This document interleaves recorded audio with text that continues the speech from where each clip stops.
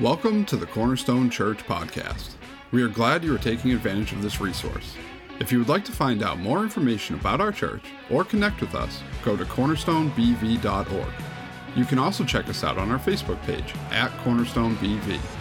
We hope that the message today impacts your life and draws you closer in your walk with Christ. Amen. Amen. Glory to Him. You may be seated. You know, one of the greatest ways, we're talking about warfare, just occurred to me as we were singing that, one of the greatest ways to fight the enemy is praise music. Just play it, blast it, put it in your house, your car. The enemy hates it, but that's just for free. I had not planned to say that. We're entering this new series, and as we do that, I want you to imagine you stop in here maybe during the week. Maybe you got to get something, you got to see someone, or maybe like a lot of you do, and I'm perfectly happy to do this because we're in a central location. You just have to go to the bathroom, you know? And so you pop in, you walk in, quick trip, and all of a sudden you see me standing in the lobby with the sledgehammer in my hand, and I look angry. You're like, uh-oh, pastor went postal. That isn't good. All right, Jamie, put down the hammer. I don't think you know how to use that, right? And I'm like, I'm so angry right now. And you're like, why? Why are you so angry? Calm down, right? And I'm like, I'm furious. You know, we have this new space, this new construction, bathroom, sink, all that. There's this faucet in the bathroom. I'm just furious. I'm going to destroy it. And you're like, what? Why don't you come with me? I will show you, right? And I bring you to the bathroom, and this is what you see in the bathroom. All right? And I'm like, I am going to destroy that faucet. It's bringing in the most nasty liquid you could ever possibly imagine. And you're like, chill out, all right? Drop the hammer, because if you destroy that faucet, someone else, because you certainly won't be able to do it, some plumber's going to have to come in, put a new faucet in, and guess what's going to come out? That. And then maybe you turn on some of the other faucets and show, guess what? They're all pouring. And I'm like, I got to destroy all these faucets now. And you're like, you're missing the point. Right? Is the problem is not the faucet, right? You got to go deeper. The source behind what's coming out of the faucet. And I bring up that ridiculous illustration. I have no idea where I came up with it, but I did, to help us see what we're talking about in this series. Is so often we're fighting the faucets in our life. The people that come against us, the obstacles, the situations. We're angry with this different political party or this different whatever. And we feel like that's the problem, and we have to go deeper, that there is a greater enemy at work against us. And stop fighting the faucets and stop realizing where the source really is. That's where the fight is. So that's what we're going to look at in the next 6 weeks or so in Ephesians. Let's pray as we do that. Lord, I want to specifically pray, as I've been praying throughout this, is, God, that you would surround us with your holy angels' protection. As we enter a subject, God, we know that the enemy hates when we talk about you anytime, but he especially hates when we bring up him. And Lord, we know that. And we know that he's more powerful than I am. He's stronger, more intelligent than I am. But he is nothing compared to you. He is nothing compared to your strength and your grace and your mercy and your power and your authority and your sovereignty. So surround us. Help us. Surround those who have joined us from home today. Lord, that distractions or whatever might come against us, oh Lord, you would dissipate before they even arrive, so that we might hear your word and we might trust in your truth. And Father, I pray the same for all who preach on the Lord's Day, all over the world this weekend, who are preaching your truth. Protect your servants and protect those ears that will hear. You will bring great fruit here and all throughout the world for your beautiful gospel. And it's in your amazing name of Jesus we pray. And all God's people said, amen, amen. So if you have your Bibles, you can use a Pew Bible too, put it on the screen. But it's kind of a weird thing. We don't usually do this, but we're actually picking up the action towards the end of one of Paul's letters. So it's Ephesians chapter 6, verse 10. Hey, if you don't own a Bible, or maybe you know someone who needs a Bible, feel free to use one of ours, grab it, give it to them, or take it for yourself. It's not stealing. We love to give those away. We'll restock. That's how we do it here. So, you know, as we, like I said, we're kind of at the end of this letter. Paul, the apostle, writes to this city, this church in Ephesus, right, the Ephesians. And he knew these people really well. he had spent a lot of time with them, 3 years at one point.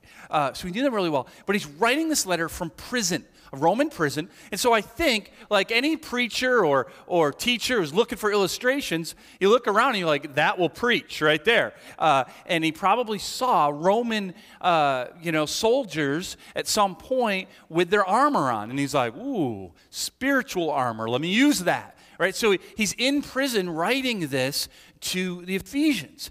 And as we get to this section, you see the first word there. It says, finally, which means we sort of come to the epicenter of what he wants to tell them. This is sort of the peak of it, and then he'll do greetings and end the letter. But what we didn't cover, and we won't in this series, is all that came before it in this very letter. And one of the words that marks what Paul has written to the Ephesians is a word we talk about a lot to mark the Christian life, and that is the word walk. Right? It's used a lot in the Bible. Paul loves that word, and he uses it a lot in this letter to the Ephesians. So it characterizes how we live the Christian life. We walk. Because it's not just about these big theological concepts.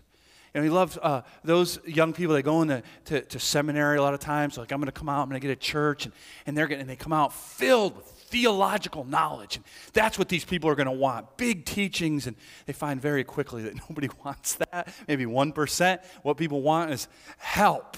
How do I live this out in my marriage and in my parenting and at school? And right? And so that's the idea that Paul gets very specific in this letter.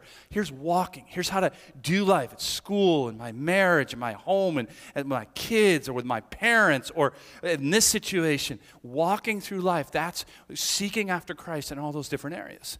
And so I bring that up because now we get to finally, and there's going to be a different word he uses over and over again. You can even see it if you threw all the equipment in the verse 13 on the banner to stand firm. He's going to use it 4 times. Withstand, stand, stand. So Paul, which is it? Walk or stand? And you know the answer. It's both. So how does that work? And here's what I was thinking. I was like, I think what he's trying to tell him is the Christian life is walking. It's moment by moment, right? Bite-sized areas of life, how to trust Christ, how to follow Christ, right? And as you do that, there's an enemy who hates him. And if you're walking after the world, it'll let you go. You're walking after Christ, you're going to get this war, this enemy, and when that happens, you got to be able to stand. Right, this idea of ready to fight, ready for action, right? So you're walking, here comes the enemy, stand. You're walking, so both are true, right? He says to the Ephesians, finally then, be strong in the Lord, right? Be strong in the Lord and in the strength of his might. Now, I don't want to turn you into a bunch of Greek nerds, okay? But there's something very important about that sentence when we call tenses. And English has tenses too, and if you're an English teacher, you love all that nerdy stuff. Most of us are like, oh, please don't bring me back to high school or grade school. But in this tense, in the Greek, it's passive, which is very different than active, right? And sometimes you might read that like, I don't really, like, I got to white knuckle it. I got to battle the enemy. I got to be ready. And you're going to lose if you do it that way. This is passive. So what it means is you receive the armor of God. Now, you have to actively seek it, but it's his. This is the armor of Yahweh. Right? So that should read, right, better to be read, be strengthened in the Lord. Right? In the strength of his might. It's his strength, not yours. Right? It's not going to be your beauty, and man, some of you are so beautiful, it's handsomeness, right? It's not going to be your intelligence, all the degrees you got. No. That's not going to win the fight. The win the fight is his strength in you. Very important as he gets to this. He says in verse 11, then, put on the whole armor of God. Also really important. Your Roman soldiers are going to be like, you know what? Today I think I just need a sword and a shield. I don't need all the other stuff. They wouldn't ever do that. They'd be a bad soldier, and they'd probably get killed. Instead, you put it all on. So we're going to look at the different pieces, but they're all pieces of a collective whole. So this is put on the whole armor of God. Why? What's the point Paul's making? That you may be able to stand. There it is. Against something. Against what? The schemes of the devil. So there it is. That's the source behind the faucets in your life, the devil. Now, let's talk about that for a second. For Christians in the room, and I know there's many of us, Bible-believing Christians, we need to understand that the devil is real. He's sometimes called father of lies. He's called a lot of different things. He's called the accuser or Satan, right? The enemy of God, all these different things. None of them are good titles that you would want. But he is real, and there is, as we'll see, as Paul will elaborate on this, there are spiritual forces organized under him that come against God, his plan, hate everything about God. Of course, they are also already conquered by God. We're just waiting for the consummation of that. But they're real, and the devil's real. Okay? He's not, as you might have seen if you're as old as me, remember the old Tom and Jerry cartoons, the pitchfork and on one shoulder and all that. That's not the devil, right? That's silliness, okay? He doesn't look like that. But I also want to say, and I want to just say for anyone who's listening or with us, if you're not yet a Christian, you're kind of just seeking, and you're like, the devil, really? Isn't that sort of a made-up thing from the Middle Ages? Is that really, we're really supposed to believe that? I'm a little bit more, I'm like a little more scientific kind of thing. And I'm glad you're here.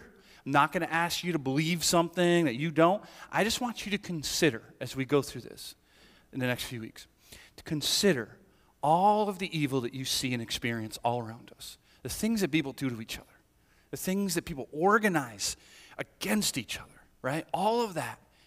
Doesn't it just consider that there might be something behind all of it?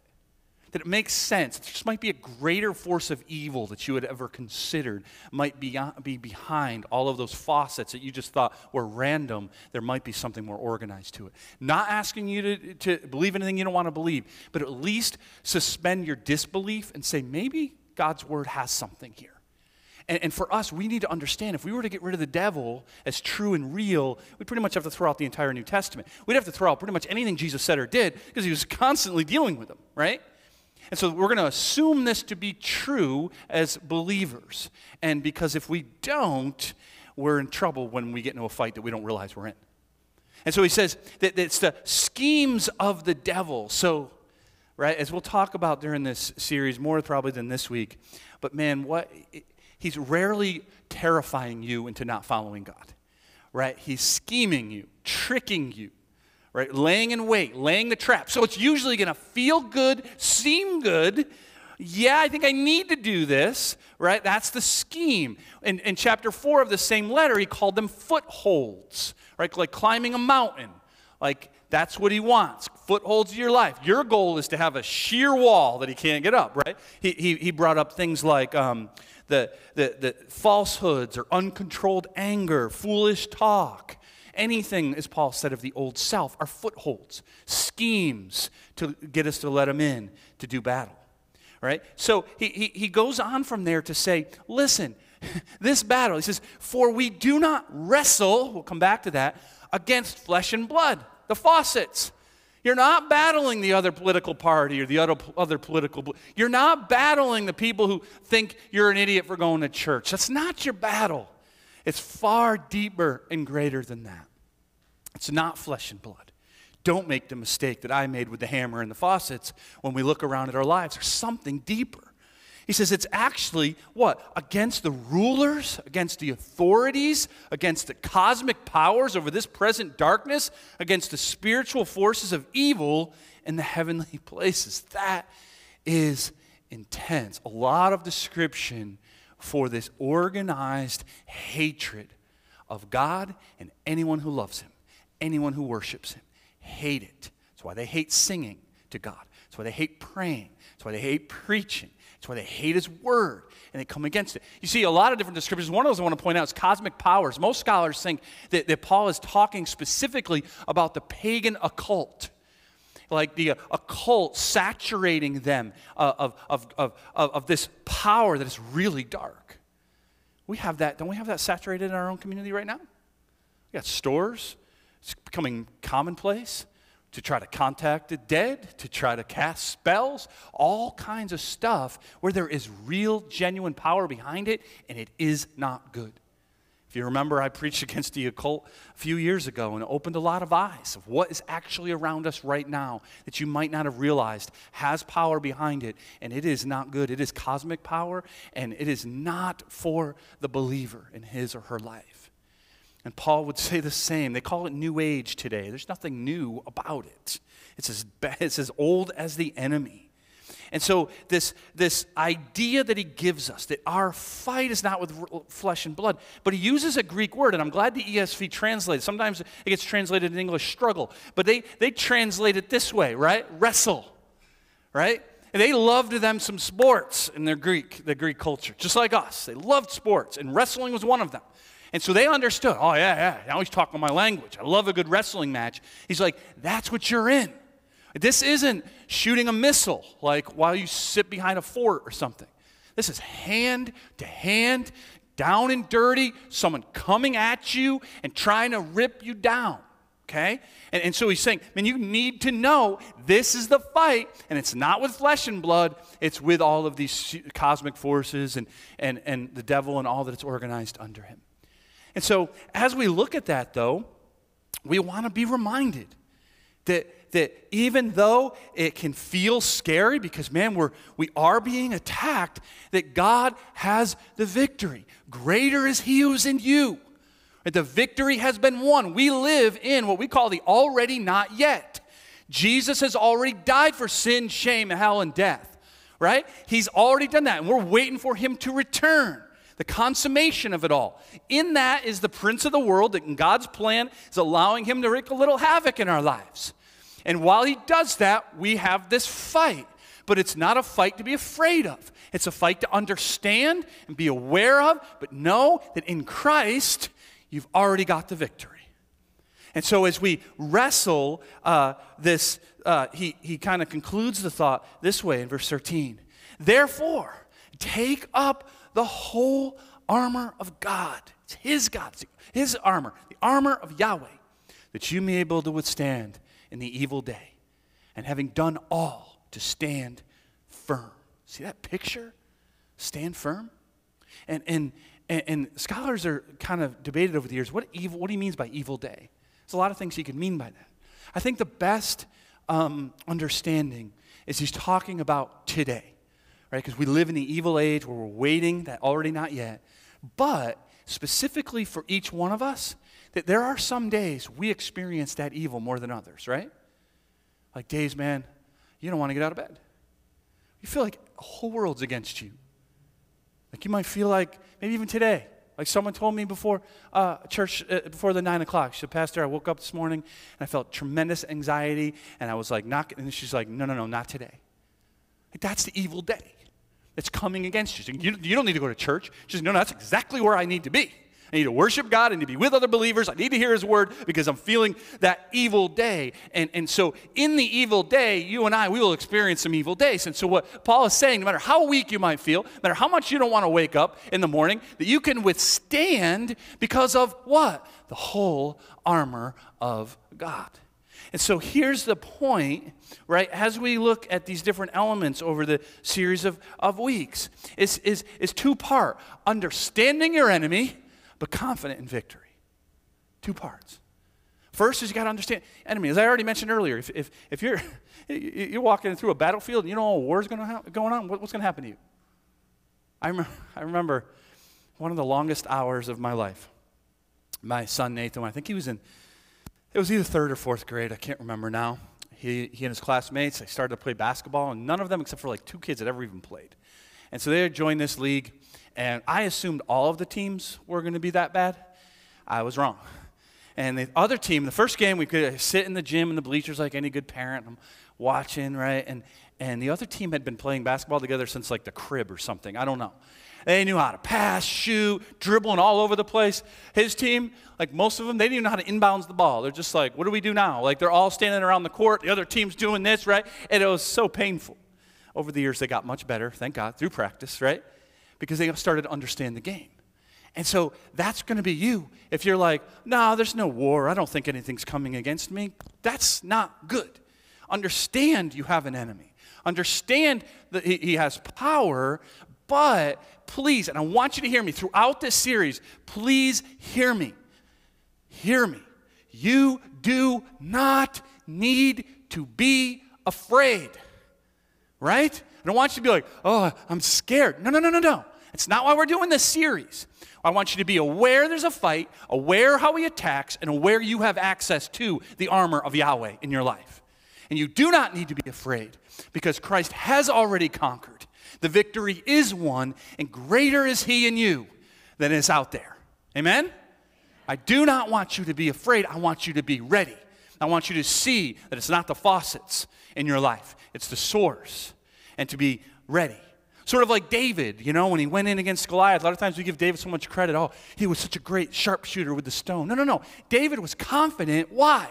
The God of Israel is with me. It's the power of God that goes around me and before me. Of course I'm going to win this battle. Not because of me, but because of him. You can have the same confidence in Christ. And so I just want to spend a little bit of our remaining time just looking at that very first one as we look at the armor of God. Stand therefore, there it is again, having fastened on the belt of truth. So there it is, the belt of truth. The belt of truth could be described more like under armor than armor because it went under most of the armor that you would see in a soldier. Their clothing, as you probably know, is a little different than ours. It was pretty loose-fitting, more robe-like kind of stuff, right? So they would take, and I probably should have grabbed the belt. I'm not going to use this one. You don't want me taking this off. That could get weird, so I won't. But just imagine, right, you got clothes, and they would cinch it up, right? So now what? Confident. And when I put the rest of the armor on, I'm ready to stand. I'm ready to fight. I'm ready to wrestle. It gives me confidence under the armor. We have one of the most profitable companies today. It's called Under Armour. Now you know where they got their name from. Right? And if you're as old as me and you remember when that company started, now they got everything, right? Anything sports, athletic, anything, right? But when they started, they really specialized on clothes underneath, right? Things that would it keeps you cool when you run or warm in the cold. So what? You could, when you put your uniform on or you put your gear on, whatever sport you're playing, you feel confident. You feel ready to play. They're playing off of the Roman soldier, right, that had to feel confident under, and that is the belt, the girdle that would cinch it all up. And so Paul says, for the spiritual Christian, it's truth.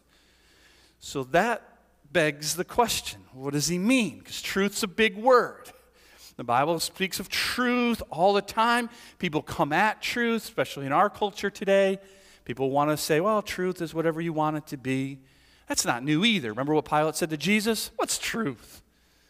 And what did Jesus say? I am the truth. I'm the way. I'm the life. So when Paul says your confidence is truth, the scholars approach it and dig in and say, well, maybe he meant this, maybe he meant that. Some would say, well, he means the Word of God. And I think that's part of it, but one of the pieces of the armor is the Word of God, so it's hard to imagine in my mind that he repeated himself. So I think it's a little bit not just the Word of God, truth. He's got to mean something more specific when he's saying that's our confidence. What does he mean, right? So what I like to do is say, well, what does Paul think in this very letter? He describes truth. The same exact letter, he defines it for him. And this is chapter 1, verse 13. It says, in him, meaning Christ, you also, when you heard the word of truth, it's what? The gospel of your salvation. And when you believed in him, in Christ, you were sealed with the promised Holy Spirit. So the under armor, the belt that gives you confidence to live and withstand the enemy, is the gospel of your salvation. It's knowing who you are.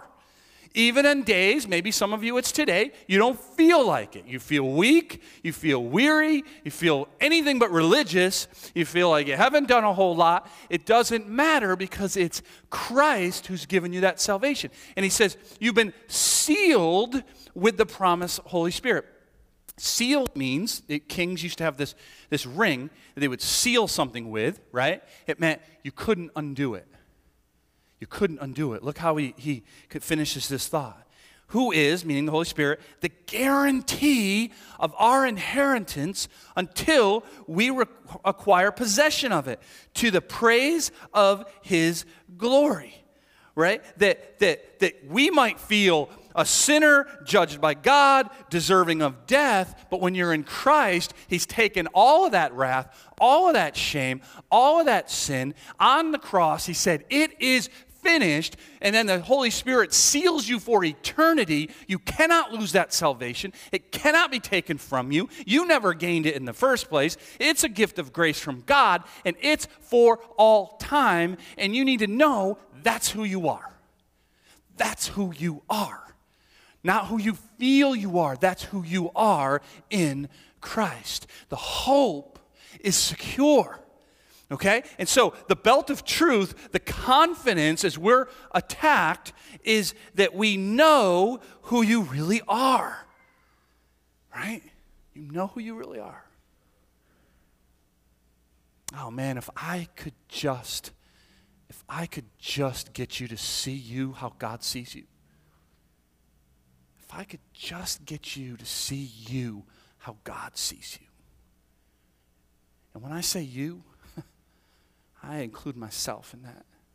The other day I was thinking about this and praying about it actually, waiting in the car, which most parents do before your kids get a license, right? Waiting for my daughter for one thing or another, and I was praying through this, and I even got choked up. I just said, God, will you help me to see myself the way you see me? Because sometimes all I see is what I'm not, where I've blown it, where I'm not enough, where I've screwed it up. And I don't see your love that never changes. Your salvation that will never be taken from me. That if you and I could see, you are a child. When you're in Christ, you're a child of the King. You will join him at the supper of the Lamb. That's who you are. And I know that's what the devil does. He's called Satan. He looks at you and he says, really? You think God loves you? I know what you've done. Man, I know you cheated on your wife. You've been addicted to pornography for years. You're dirty. You're shameful. You don't measure up. Right? Who do you think you are? Remember you bullied that person. They haven't forgiven you. You really think God has? Right, and that begins to seep in, man. That begins to define who you think you are. When you're in Christ, that's not who you are. Those sins are grievous to God, but Christ has paid them in full. Right? That's who you are. And when you understand that, when the enemy comes, you can look at him in the face and say, not today. Like that woman I told you about this morning, not today. I'm in Christ. I'm covered by the blood. I have the Spirit. I'm sealed for redemption. That's who I am. That's the truth that gives me the confidence that says, no. Look him right in the face and say, shut up, get out. I'm playing worship music. Not because of your power, but because of his. Because of what he's done in you. And so when you understand who you really are, you now have the confidence to live out who you really are, right? If all you think of yourself is, some addict, or define yourself as your sin, or define yourself how your parents said you could never measure up, then you're going to live that way. But if you see who you are, you're going to live different. Like if you've ever had kids, you know how this is. Your kids come home and knock on the door and ask to be let in? No. They open the door, they throw their stuff everywhere, they open the fridge, and you're like, this is all we got. Someone needs to go grocery shopping. Why? Because they belong at home. As much as you want to wring their necks, you let them in because you love them, and they belong there. Right? When you know who you are, it changes how you act. I wouldn't walk in any of your homes and just do that, but if I was your kid, I would. Right? And so once you understand who you really are, you live it out. You live out who you really are. Suddenly, it's like, I don't have to pretend I'm not a Christian at work. Do you know you don't have to do that? But they told me, I don't care. You can pray, you can have your Bible. I mean, I bet if someone at your work brought in a witch spell book or something, they wouldn't care about that. Bring the word. I'm not saying get in people's face. Live it out. Pray. Someone's like, you pray? Yes. You go to church? Yeah, I do. Because I'm a Christian. That's who I am. I'm not saying you're sarcastic, but recognize, man, like if someone's like, oh, you're a Christian, you probably hate me. I don't hate you. You're just a faucet. All right, don't call anyone an actual faucet. That might be seen as an insult. Faucet? What's that mean, you know? So don't say that. But just say that, man, I love you. What I hate is the source, the enemy behind all this conflict, all this garbage. But I'm taught to love you, even if you don't love me. Doesn't matter. I love you. See, now you understand who you are. You don't got to fight all these faucets. You can just recognize who's really behind it all and hate him. But love everyone who's being affected by him. Now you can fight. Now you can be a part of what is good. And you can fight and push back what is evil, what is dark, what is injustice around us. You can be part of what fights that. You are now able to live out with the belt of truth in confidence who you really are. Fight for God. Amen? Let's pray. Amen. As we pray, just be praying for each other as well. Lord, I especially thank you for your truth this weekend. I thank you how it's so impactful to us today. Lord, I pray for those who might feel any sense of fear because they recognize there's an enemy. Oh God, may they confess their faith in the Lord Jesus Christ and know the victory is secure here and now and for all time. You will come again. They need not be afraid, they just need to be ready. Lord, that you would show us that we have the power, the same power that rose Jesus from the dead. That Spirit is within us, the power to stand firm and to walk as you call us to walk. Lord, I pray that each person, including me, would see ourselves the way you see us. We would see your love, salvation, the preciousness that you see us, the future you have for us by your grace. We would not see as the world accuses us, as the devil accuses us. We would see how you see us, Lord. That you are sovereign and you are over everything. Father, that you would take us individually and collectively and use us to push back what is dark and evil in this world, to be the light who is Christ. We know we can't do it, but you who are in us are more than conquerors. Father, we just pray that we leave here full of a sense of your purpose and grace and mercy and love. You are God, and we trust you with everything, and it's in Jesus' precious and holy name we pray. Amen.